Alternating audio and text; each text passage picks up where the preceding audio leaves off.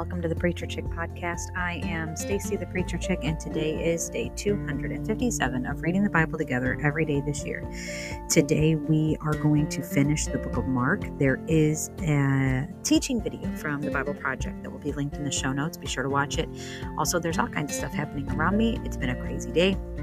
And as you know, part of what I'm doing is the goal of the Preacher Chick is to build faith and family, or build community around faith and family.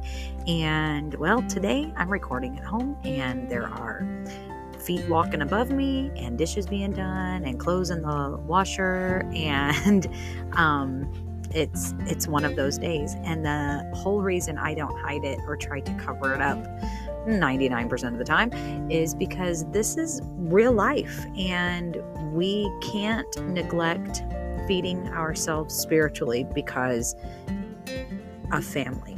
We have to figure out a way to work around those things and give time to ourselves to do this. So here we go. We're going to read Mark chapter 15 and 16 today, and then we will also read Psalm 102. So let's get to it. As soon as it was morning, having held a meeting with the elders, scribes, and the whole Sanhedrin, the chief priests tied Jesus up, led him away, and handed him over to Pilate. So Pilate asked him, "Are you the king of the Jews?" He answered him, "You say so." And the chief priests accused him of many things. Pilate questioned him again. "Aren't you going to answer? Look how many things they are accusing you of." But Jesus still did not answer, and so Pilate was amazed.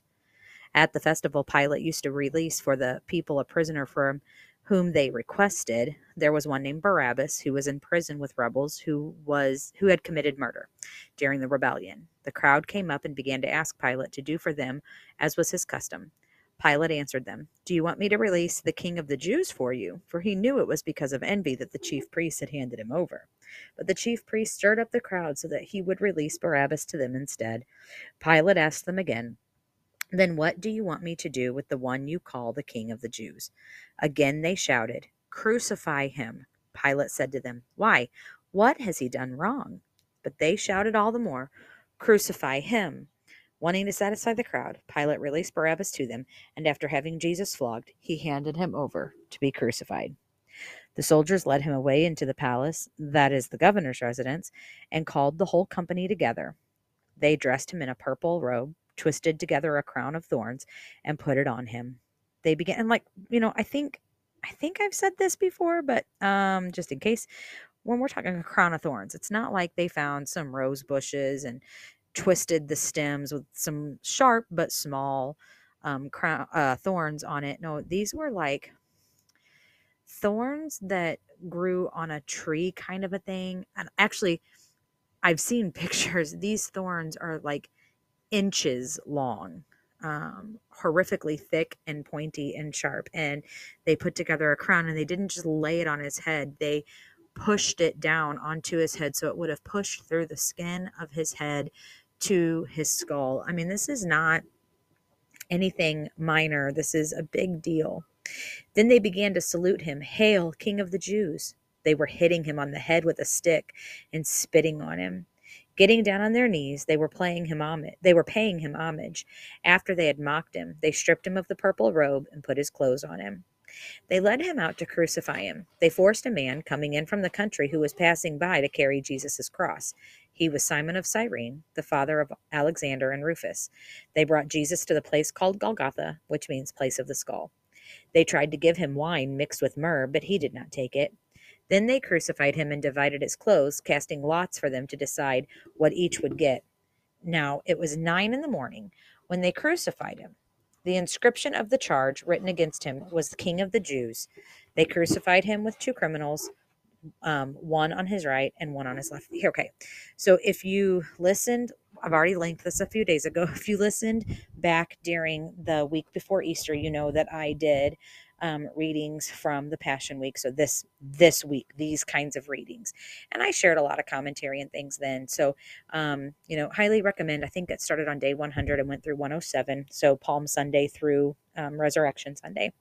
But like all of this stuff is just awful. how they did this, I mean, really thinking about it, if they crucified him at 9 in the morning, that means his trial, everything was under the cover of night. So wrong, so opposed to anything that would have been, like quote unquote legal, and just evil. Evil is what all this is. And I recognize that it had to happen. And because it happened, we have the freedom that we do today, but it's still just, man, it's awful. Like we need to understand just how awful this was so that we can grasp the sacrifice that's been made. You know what I mean? Um, those who passed by were yelling insults at him, shaking their heads and saying, "Ha, the one who could destroy the temple and rebuild it in 3 days, or the one who would restore the temple and rebuild it in 3 days. Save yourself by coming down from the cross." In the same way, the chief priests and scribes were mocking him among themselves, saying, "He saved others, but he cannot save himself. Let the Messiah, the King of Israel, come down from the cross so that we may see and believe." Even those who were crucified with him taunted him. When it was noon, darkness came over the whole land until 3 in the afternoon. And at 3, Jesus cried out with a loud voice, "Eloi, Eloi, lama sabachthani," which is translated, my God, why have you abandoned me?" When some of those standing there heard this, they said, "See, he's calling out for Elijah." I mean, I guess not everybody that would have been there at that time would have spoken. Okay, it's widely believed and received that Jesus probably spoke, yes, some Greek and Hebrew, but mainly Aramaic because of where he was from. So maybe not everybody spoke Aramaic, and I don't know if that's Hebrew, Eloi, Eloi, lama sabachthani. I don't know if that's Aramaic, if it's Hebrew, if it's Greek. I have gone to some Bible school stuff, but I have not taken those types of courses, so I'm not really sure. But um, anyway, it just blows my mind. Like, why would they think that he's calling for Elijah? Um, Jesus let out a loud cry and breathed his last. Then the curtain of the temple was torn in two from top to bottom. When the centurion who was standing opposite him saw the way he breathed his last, he said, and I love this, "Truly this man was the Son of God." There were also women watching from a distance, among them mother of James, Mary Magdalene, sorry. Among them were Mary Magdalene, Mary the mother of James the younger, and of Joses, and Salome. In Galilee these women followed him and took care of him. Many other women had come up with him to Jerusalem.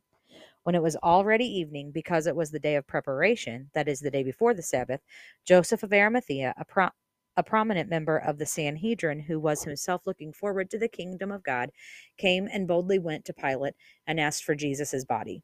Pilate was surprised that he was already dead. Summoning the centurion, he asked him whether he had already died.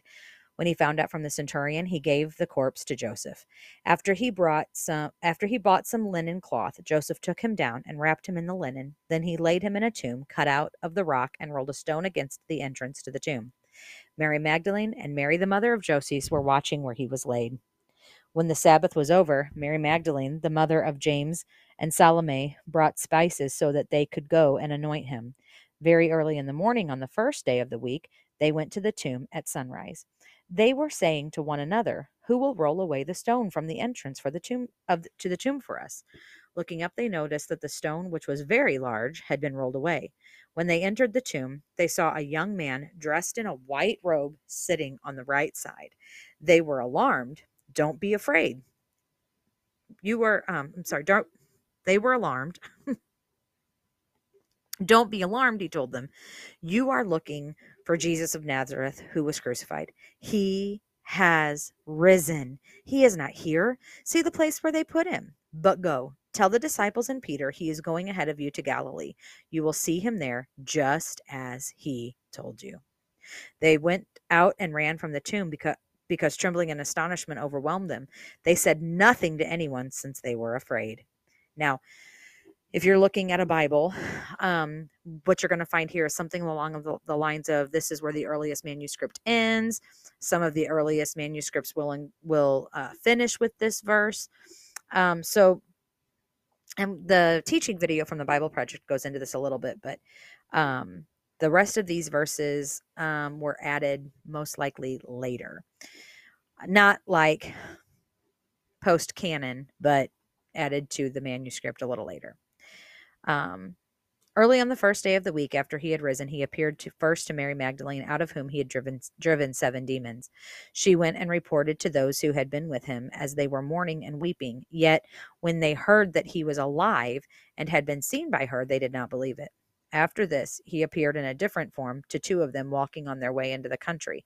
And when they went and reported to the rest, who did not believe them either.